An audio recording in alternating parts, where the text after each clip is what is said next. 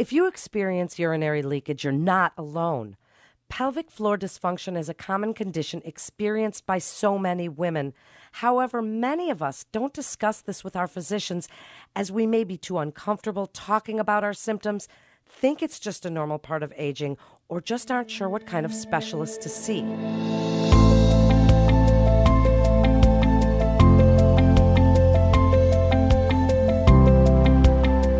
My guest is Dr. Andrea Crane. She's a physician with WakeMed Urogynecology.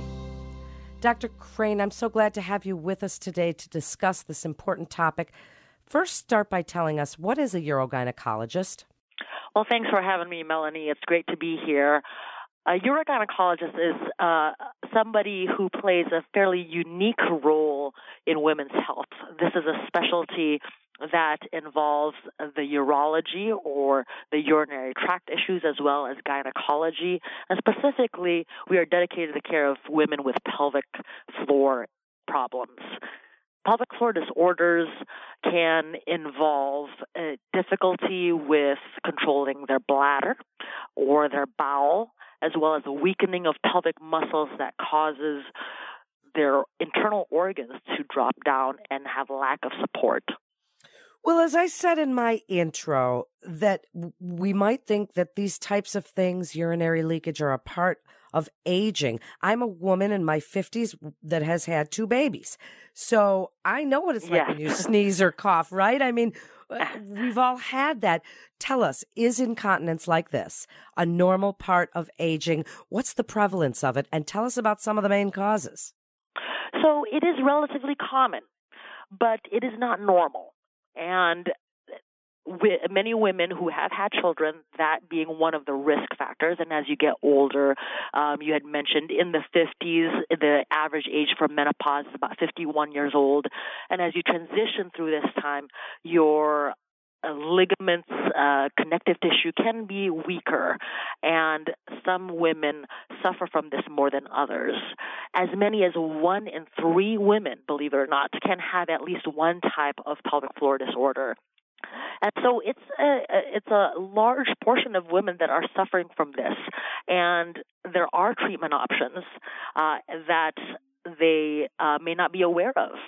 Well, Dr. Crane, since many women do not want to discuss this, they may be embarrassed, do you think that physicians should be asking, like maybe gynecologists should be asking, are you having trouble when you cough or sneeze or exercise or any of these things?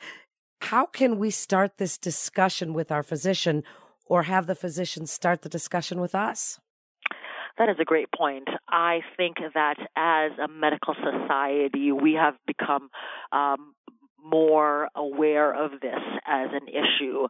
And it's not just gynecologists, primary care physicians. Often they do a full review of systems as part of their care for patients when they go to their annual. And they ask them, are these some issues that you have been dealing with?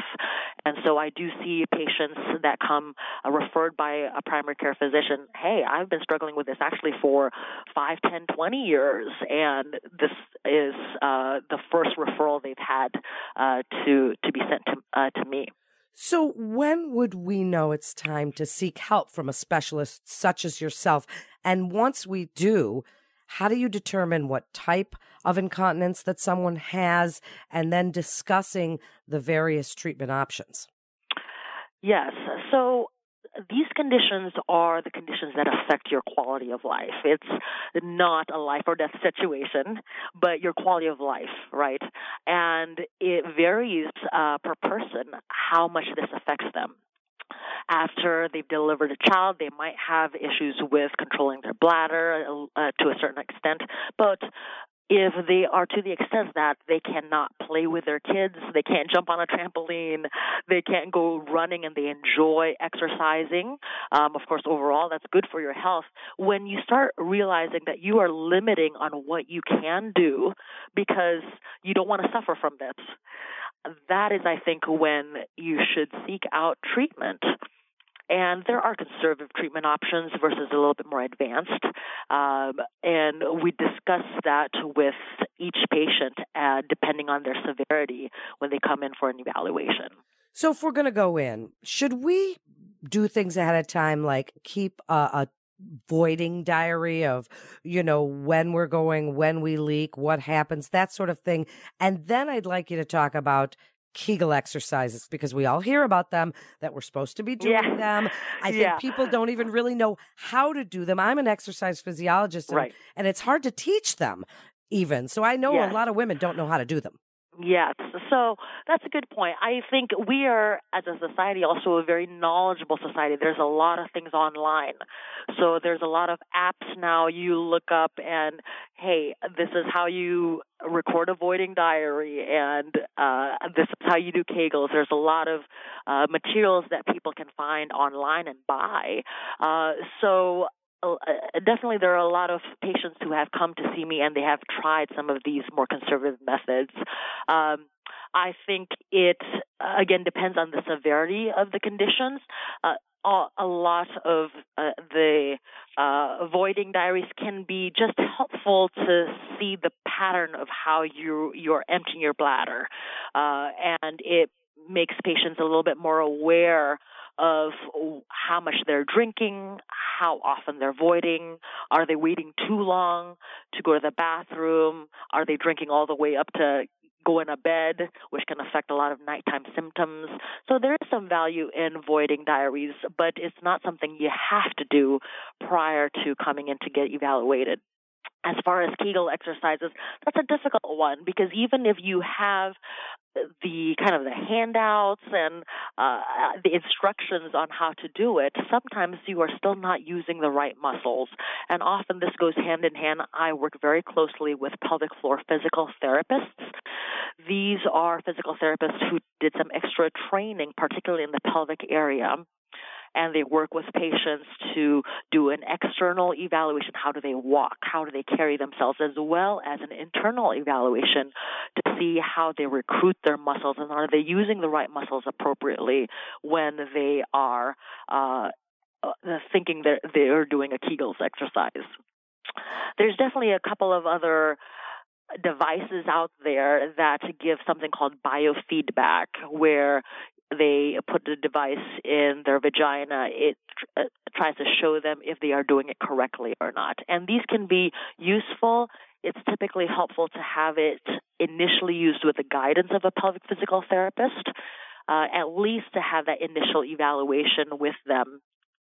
And there are patients who go directly to a pelvic physical therapist from their general gynecologist before they come and see me. So there's exercises and pelvic PT, and we've even heard, they say there are relaxation, there's medications that we see in the media, but then there's also other things like pessaries and slings, which have gotten a bad name. Can you speak about some of the, minimally invasive procedures that you might consider with someone if it's gotten to the point where none of those other things work? Sure. So there are two main types of urinary leakage. I want to start off with that. The first type is something called stress urinary incontinence. This is a type of leakage when it comes from physical exertion, activities like coughing, sneezing, laughing, jumping, running, anything that puts some extra stress on the bladder and causes leakage. The other type is urge urinary incontinence, or you feel the urge, you gotta go, you can't get to the bathroom in time. And commonly this is associated with a nerve issue with the diagnosis of overactive bladder. And the treatment options for them are different. So to start off with stress urinary incontinence, that is an issue of lack of support. And in one way or another, whether we rebuild the support with pelvic physical therapy or using a device as like a prosthesis to help support that, or using surgery with a form of a sling to help support that. That is the main treatment options for stress urinary incontinence.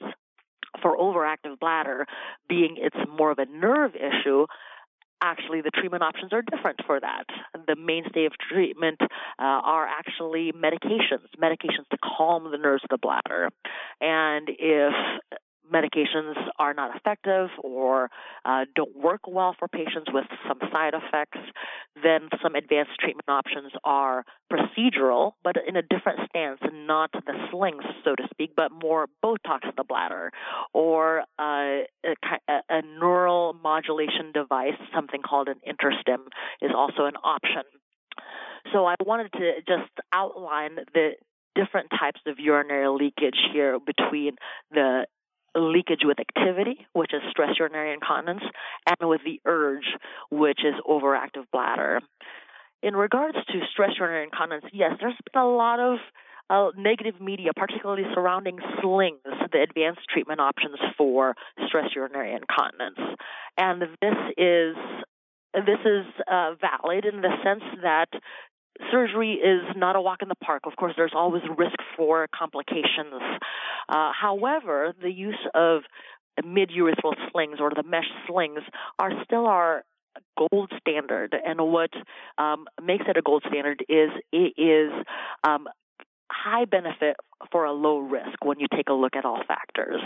And so it's a part of the discussion that we have with patients, the pros and cons of surgery and what it actually involves. And unfortunately, sometimes it's not just a sling that is involved. Patients have other pelvic floor issues, such as pelvic organ prolapse. I alluded to it in the beginning in regards to pelvic floor relaxation. And there might be other internal organs that come down, whether it's the bladder, the uterus, the rectum, and this can make the surgeries a little bit more complex. Wow, what a great description. You're a great educator, Dr. Crane. Thank you for all of that great information. As we wrap up, what would you like women that are suffering from these types of urinary incontinence to know about coming to see a specialist and when it's time and the things that they can do, and that this is not just a normal part of aging and there are treatment options? I would say if you are a woman who is dealing with difficulty controlling your bladder and you want to live life to the fullest and this is impacting your quality of life in any way, don't suffer in silence. There are treatment options for you. The first step is just to get evaluated and see what are the options out there. And you can take it as conservative of a treatment plan as you'd like versus a little bit more aggressive or advanced, depending on how severe your symptoms are. What great information. Thank you so much, Dr. Crane, for coming on and sharing your expertise with us today. I'm Melanie Cole with WakeMed Voices, brought to you by WakeMed Health and Hospitals in Raleigh, North Carolina. To learn more about the urogynecology services we offer or to schedule an appointment, head on over to our website at wakemed.org/physician-practices-urogynecology for more information and to get connected with one of our providers. If you found this podcast as informative as I did, please share on your social media and be sure to check out all the other interesting podcasts in our library.